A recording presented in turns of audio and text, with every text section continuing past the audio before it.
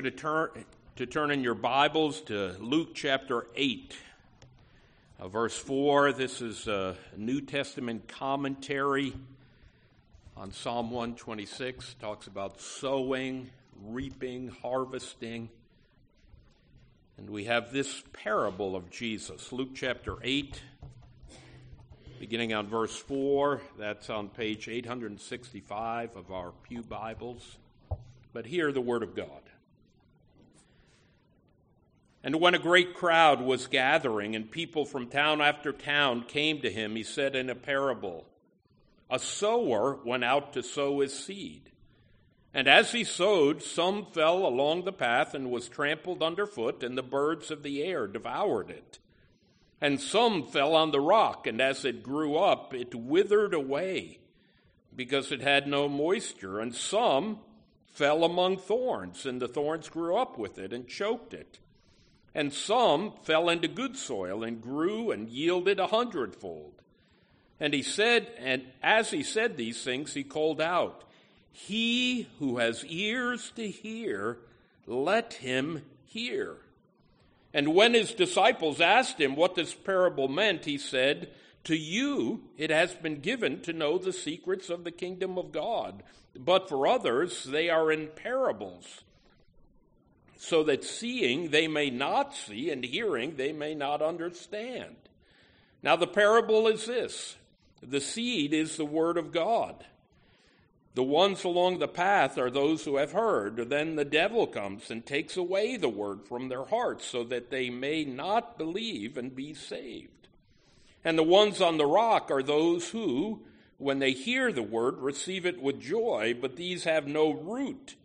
They believe for a while, and in time of testing fall away.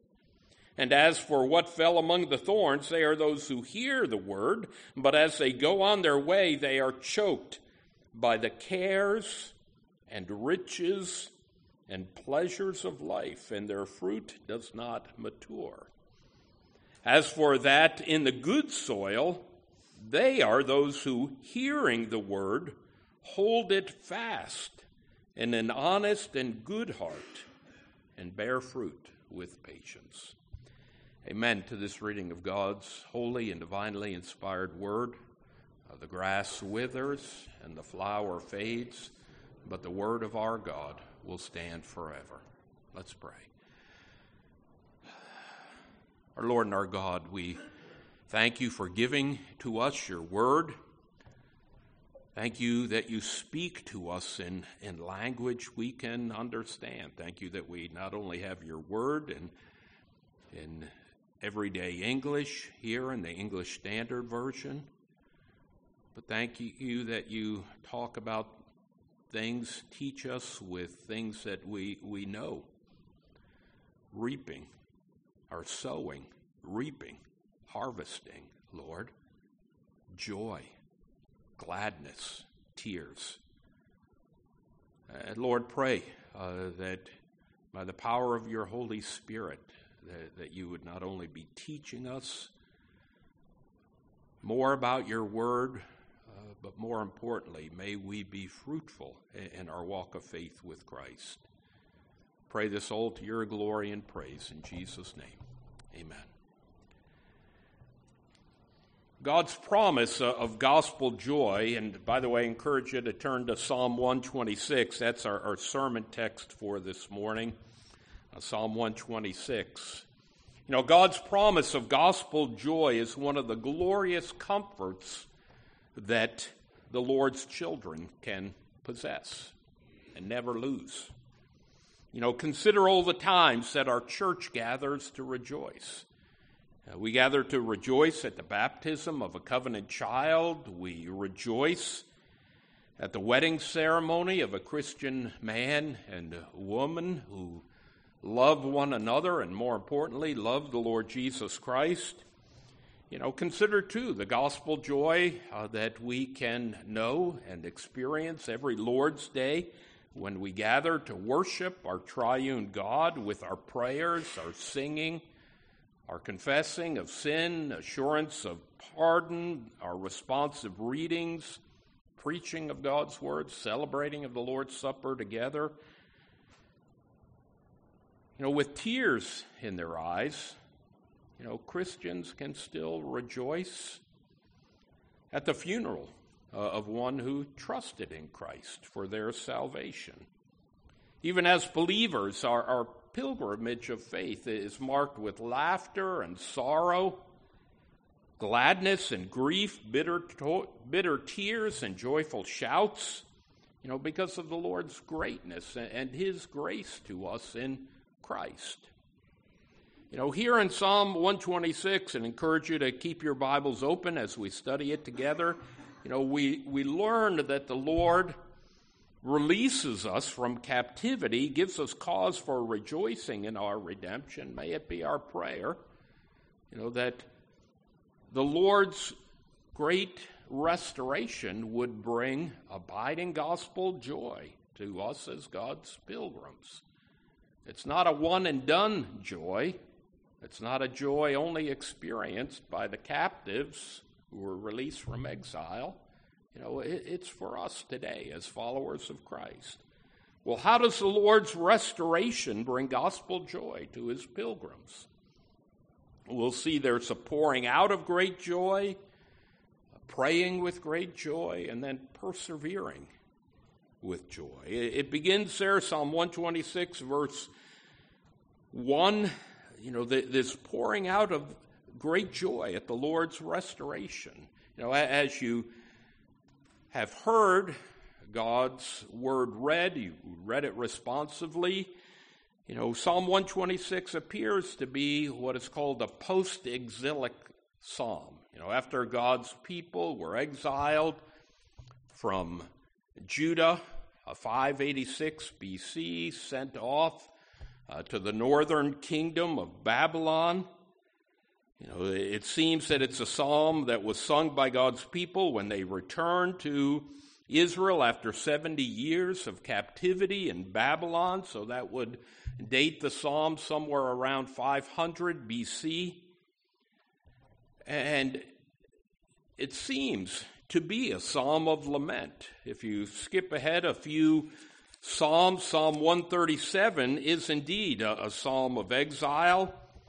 The title of it, Psalm 137, By the Waters of Babylon, there we sat down and wept when we remembered Zion.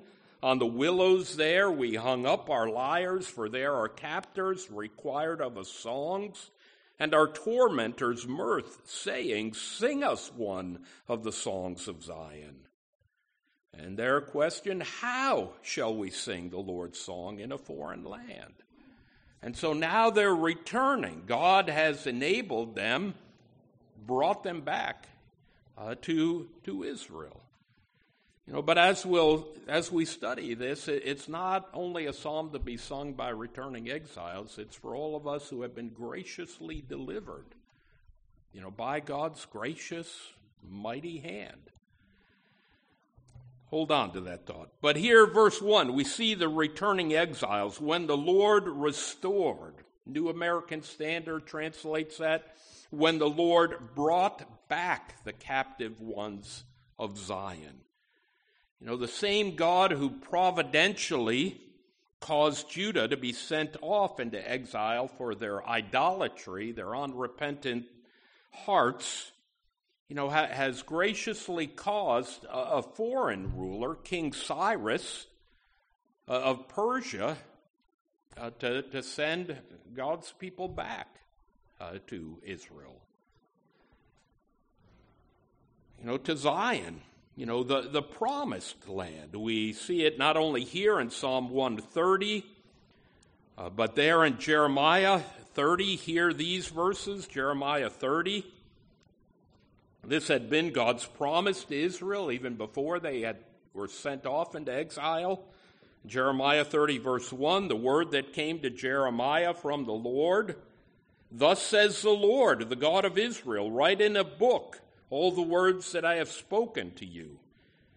For behold, the days are coming, declares the Lord, when I will restore the fortunes of my people, Israel and Judah, says the Lord, and I will bring them back to the land that I gave to their fathers, and they shall take possession of it. So God's promise, Even before they were sent into exile, the Lord promised Israel that he would bring them back from exile. And now we see that taking place, these returning exiles.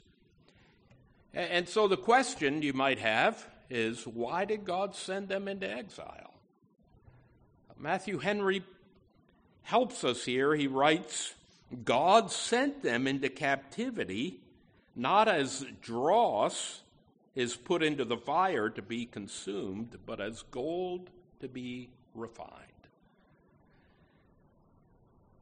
You know, Lamentations.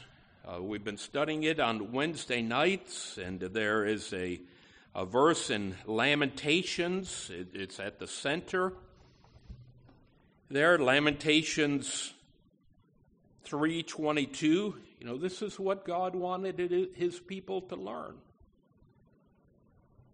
The steadfast love of the Lord never ceases. His mercies never come to an end. They are new every morning. Great is your faithfulness. The Lord is my portion, says my soul. Therefore I will hope in him. You know, God was refining his people, even in exile. And now they are returning from exile, and we'll see with great joy and gladness.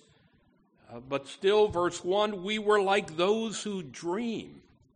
You know, Judah's return, joyful return to their homeland after exile seemed too good to be true. You ever used that expression or had a dream, you know, a great dream, and you woke up thinking, man, I thought it was really happening, or hoping it would really happen.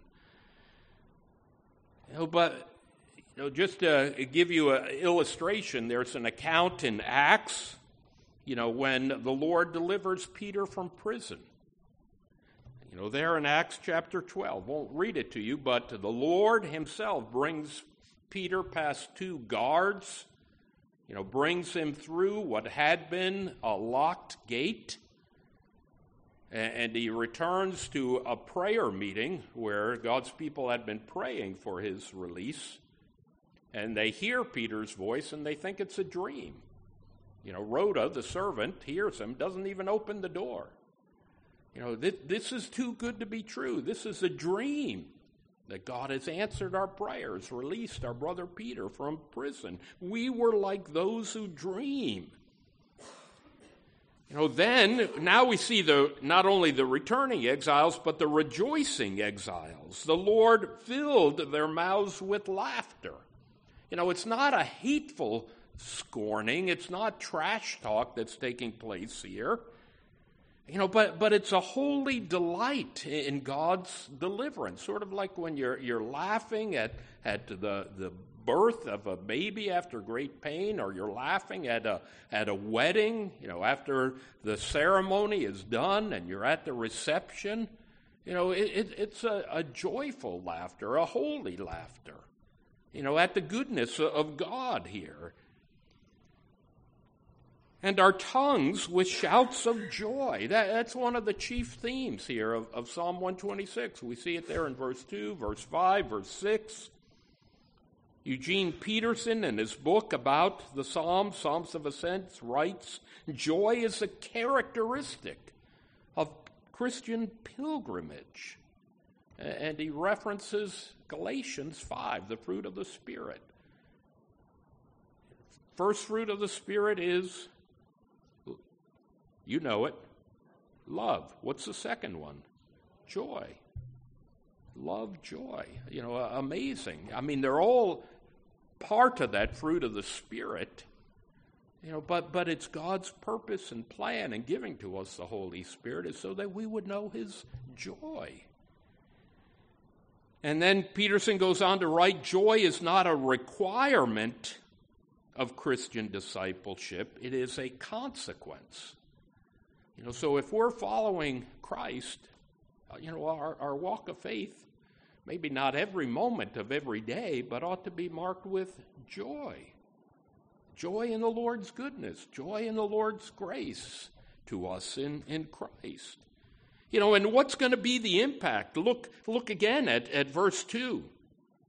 Middle part, then they said among the nations, the Lord has done great things for them. In other words, when they're joyful, it's a witness to the nations, to the goyim is what it's called, to the heathen, to the unbelieving nations. They're going to look at God's people returning from exile with joyful laughter, tongue with shouts of joy, and they're going to scratch their heads and say, the Lord has done great things for them. I'm not sure if it means they're brought to saving faith, but they can certainly bear witness to the truth that God is with them. He is a great God, a gracious God, a good God to his people. But then what will Israel do? Verse 3. The Lord has done great things for us. So it's both ends. The heathen will be seeing the witness of Christians, joyful witness of Christians, and Christians as well will be rejoicing. Lord, thank you, Lord, that you have done great things for us, and we are glad. Isaiah, again, wrote this, and again it's before the exile, but hear this, Isaiah 25, verse 9. It will be said on that day, behold, this is our God. We have waited for him that he might save us. This is the Lord. We have waited for him. Let us be glad and rejoice in his salvation. Isaiah 25, verse 9. The Lord has done great things for us, and we are glad. If you're looking to jumpstart your prayer life, just use that verse. Lord, thank you for all the great things you have done for me. Lord, I'm a bit discouraged today, fearful, worried. May I remember the great things that you have done for me, for our church, for your family. We are glad. I'm sure I've told this story before, but I like this story, and I'll tell it again. When I think of great joy, I remember the summer of 1976. Seems like it was just yesterday before Lynn and I were married. We were apart for the summer, and I called Lynn. I was over in Europe traveling with a group from Gordon College. We were following the trail of the Reformation. Those days, no cell phones, no texts, no emails. Yes, it was a payphone found in Paris, and I called Lynn on the phone. First time I called, she wasn't home. I was sad. Left a message. I can't remember which roommate it was, and then I was able to call her a few hours later. And when Lynn answered the phone, I still remember her shouts of joy. I can't believe you're calling. I can't believe you're calling. And that was about the extent of our conversation. It was like 2 minutes long. But I can still hear that. It's nice to hear. I mean, those sounds of joy, voices that bring us joy. And I quietly rejoiced. She was much more faithful than me. She sent me a host of airmail letters. I don't know whether they still have those anymore. Almost every day for about 8 weeks. But consider, the many occasions when God's people poured out their great joy for his gracious restorations from ruinous occasions. Think of Joseph, first thrown into a pit by his own brothers and thrown unjustly into prison. Think of God delivering Israel from bondage in Egypt. Think of all the judges, when you go through the book of Judges, all the judges that the Lord sent to save Israel out of the hands of those who plundered them. Ehud, Gideon, Samson, just to name a few. all pointing us to Christ. That's where our true joy is. He has restored us. He has redeemed us. And as Christians, we should have mouths filled with laughter and our tongue with shouts of joy. Hear this, Zechariah verse 9. We read it quite often. On Palm Sunday, Zechariah 9:9. Rejoice greatly, O daughter of Zion. Shout aloud, O daughter of Jerusalem. Behold, your king is coming to you, righteous and having salvation is he, humble and mounted on a donkey, on a colt, the foal of a donkey. We can rejoice not only on Palm Sunday, on Resurrection Sunday, but we can always rejoice, that we have a king of kings and Lord of lords, a Savior, a Redeemer, the Lord Jesus Christ, pouring out a great joy at the Lord's restoration. But look again, Psalm 126, now just verse 4, we are praying with great joy on the pilgrimage, praying with great joy. Restore our fortunes, O Lord, like streams in the Negev. The B is actually pronounced like a V, if you want to impress your Christian friends. New American Standard translates it, restore our captivity, O Lord, as the streams in the south. Restore Jehovah, Yahweh, the faithful covenant-keeping God. Restore our fortunes.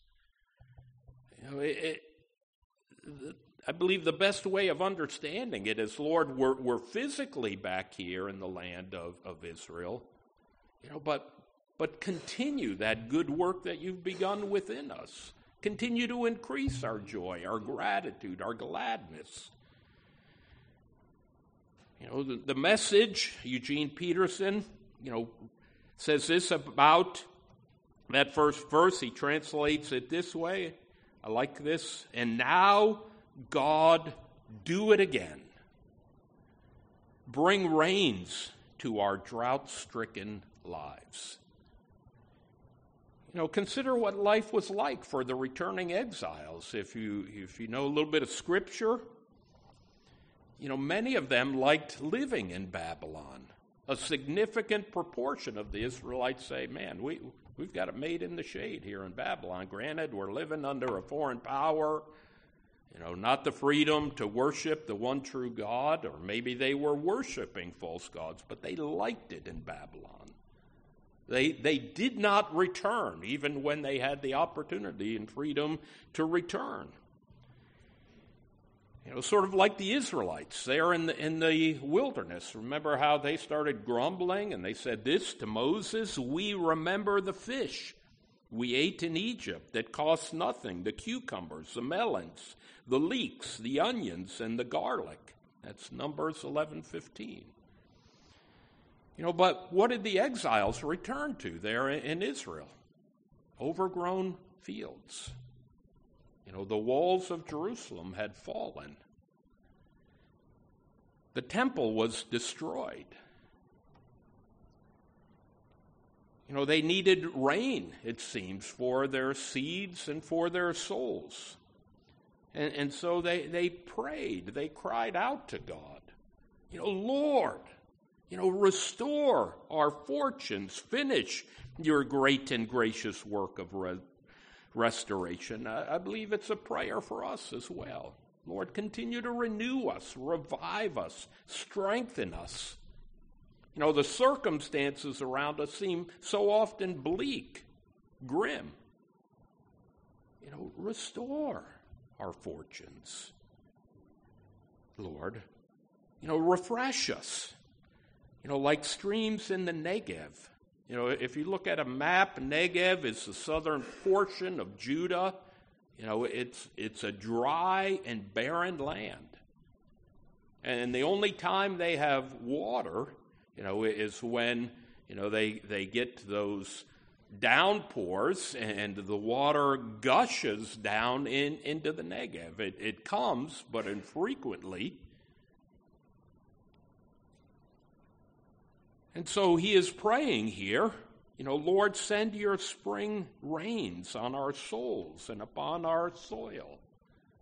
Lord, we're thirsting for you, the life-giving water. Again, a scriptural example. Think of the prophet Elijah there in 1 Kings 17. He's thirsty, depressed, and where does the Lord put him? By the brook Cherith. Fresh, clean, running water. And the Lord even takes it a step further. He sends ravens to feed him every day.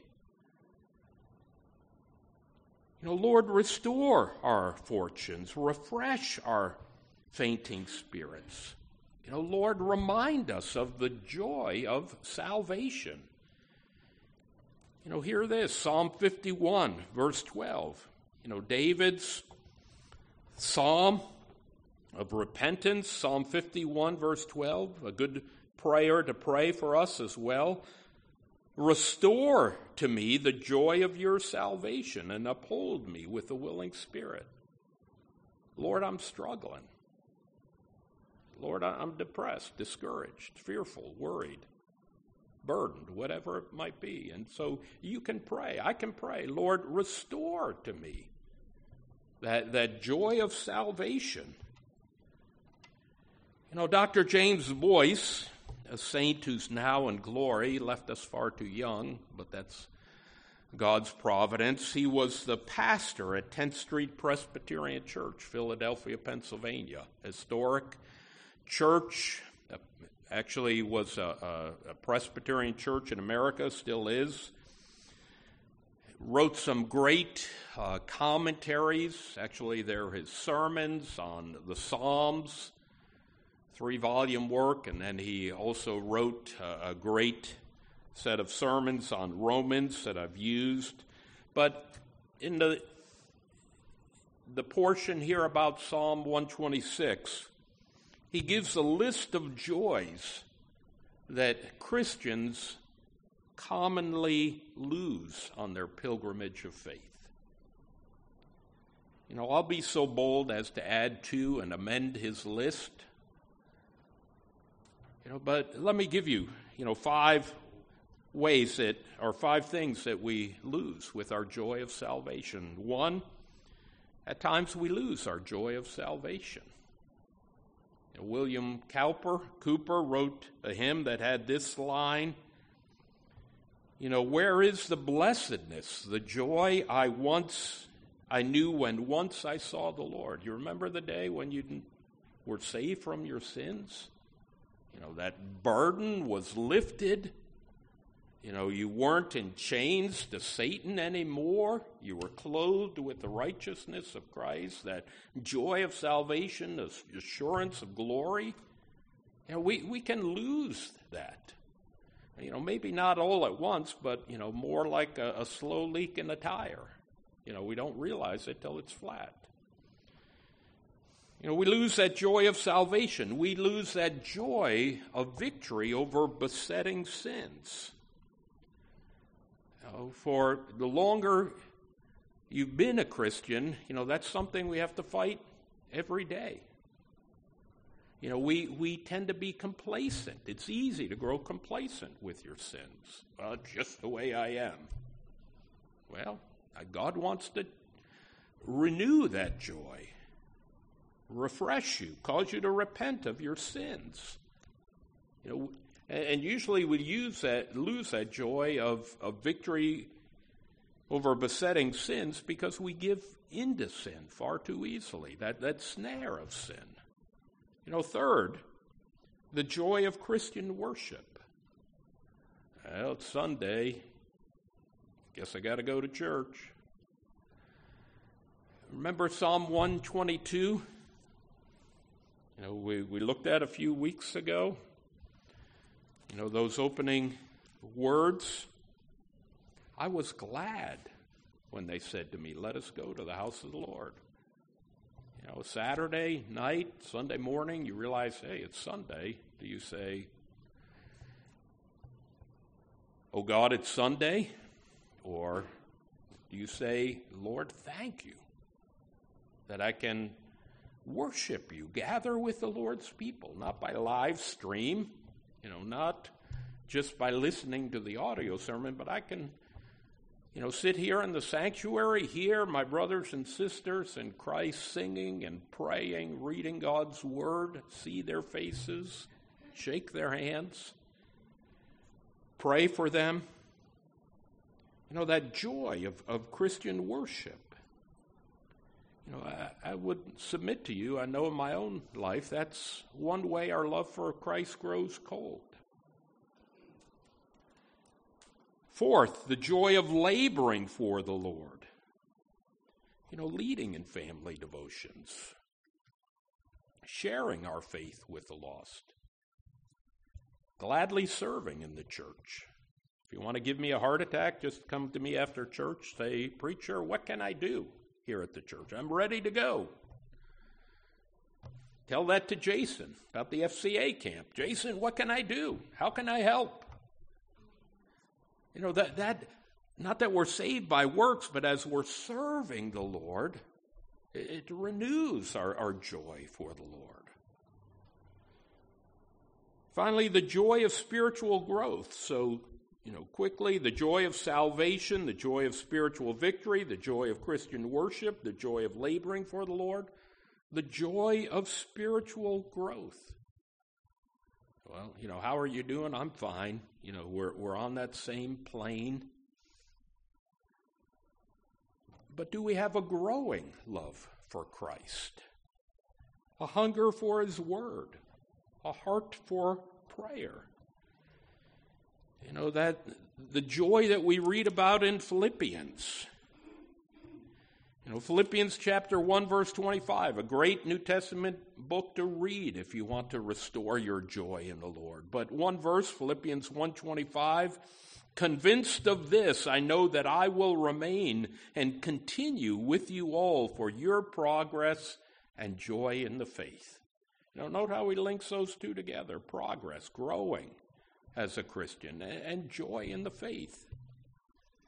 May we as followers of the Lord Jesus Christ pray for God's work of restoration, pray for great joy in the Lord. Finally, we are to be persevering with great joy on the pilgrimage.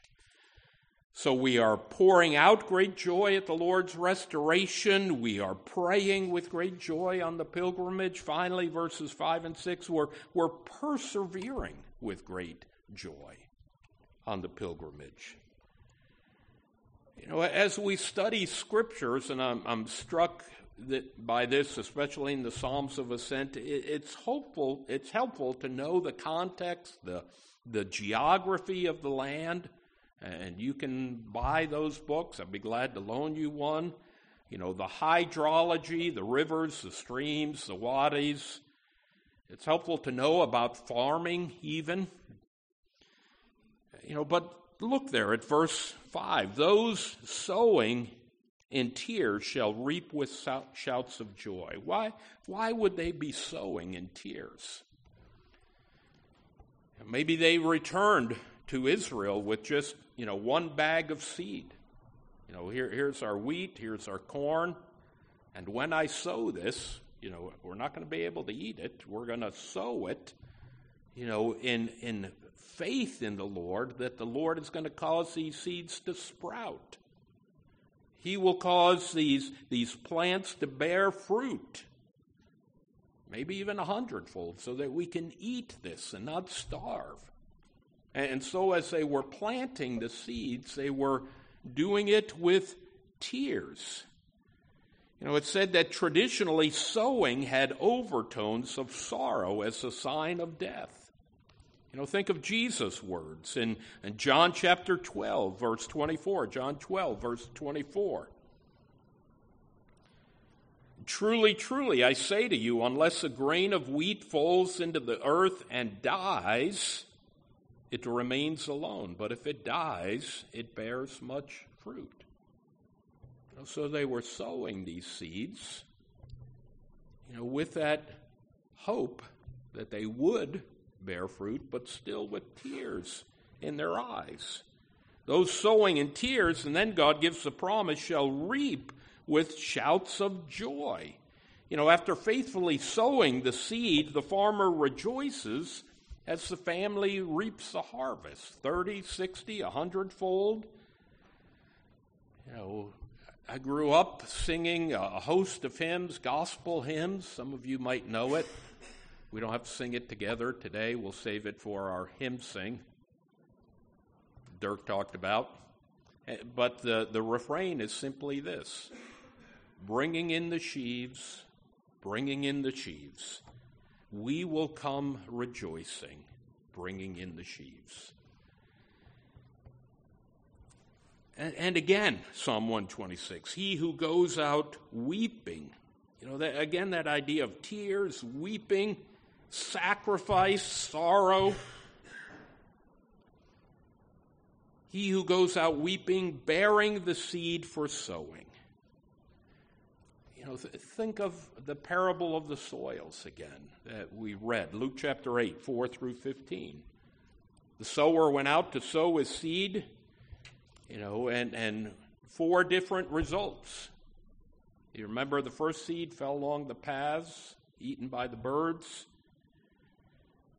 Some of his seed fell on rocky soil. The idea is that there was a thin layer of soil and underneath was rock, and so it would quickly sprout up because of the warmth of the rock, but then it couldn't sink down roots, and so that sprout would quickly die.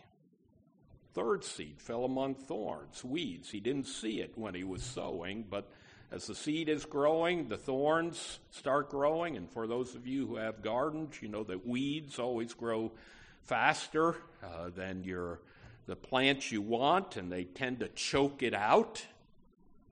So you have these 3 what could be called failures. But what's the last seed? Some seed fell on good soil, grew, and produced a harvest 100-fold. And what did Jesus say at the end of that parable, Luke 8:13? He who has ears, let him hear. Actually, that's a command. Hear God's word. Pay attention. Learn from this. He who goes out weeping, bearing the seed for sowing, that's the sad news, but look at the last part, shall come home with shouts of joy, with a ringing cry. And I believe that word home has strong hints of heaven. Not just to his earthly home. We're sowing in this life, serving the Lord. One day we'll know that unending joy, unquenchable joy of glory. Bringing his sheaves with him, an abundant harvest of faith after great affliction.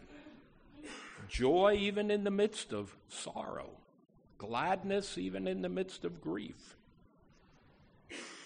Again, from Eugene Peterson. So those who planted their crops in despair will shout hurrahs at the harvest. So those who went off with heavy hearts will come home laughing with armloads of blessing.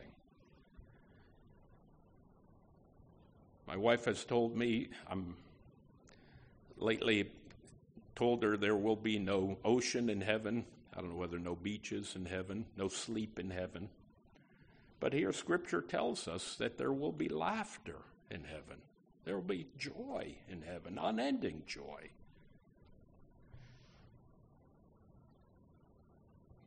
That abundant harvest. Close with this story, a couple quick applications, maybe one. Way back when, my older brother and his new bride lived in Yuma, Arizona, when he was in the Army. You can find it on a map. I know Bill knows where it's at. You think it's hard living in Louisiana. In Yuma, Arizona, in the summer, it can get up to 130 degrees. And it's dry. It's a barren land.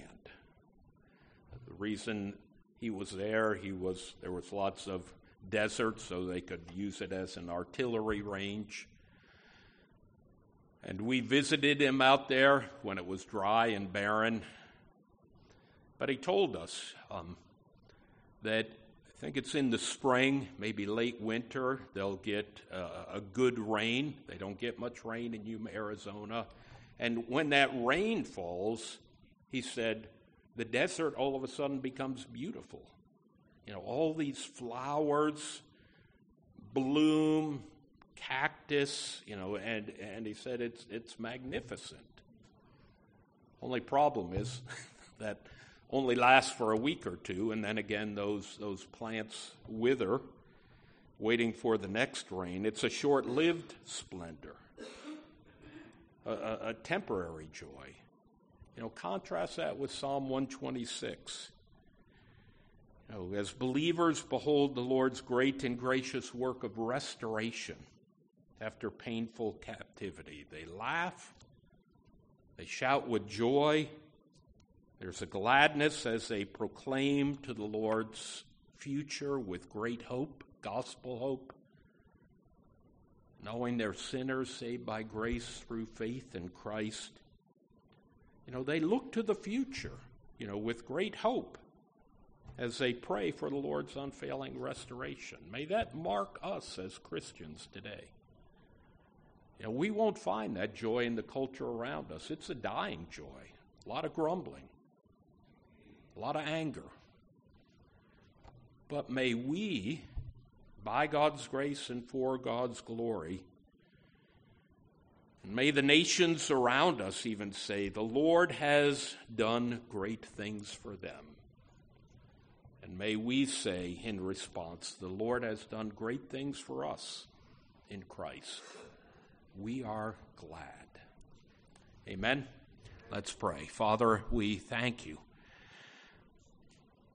that we as redeemed sinners can rejoice now and always in the salvation that is ours by grace through faith in Christ. And Lord God, I pray that this week, maybe even today, no matter what the circumstances, no matter what's on social media or the headlines of the news, Lord, may we be those who display the gladness of God, the joy of salvation, and may it be a witness to a sin-weary world all around us. And we ask this in Jesus' name. Amen.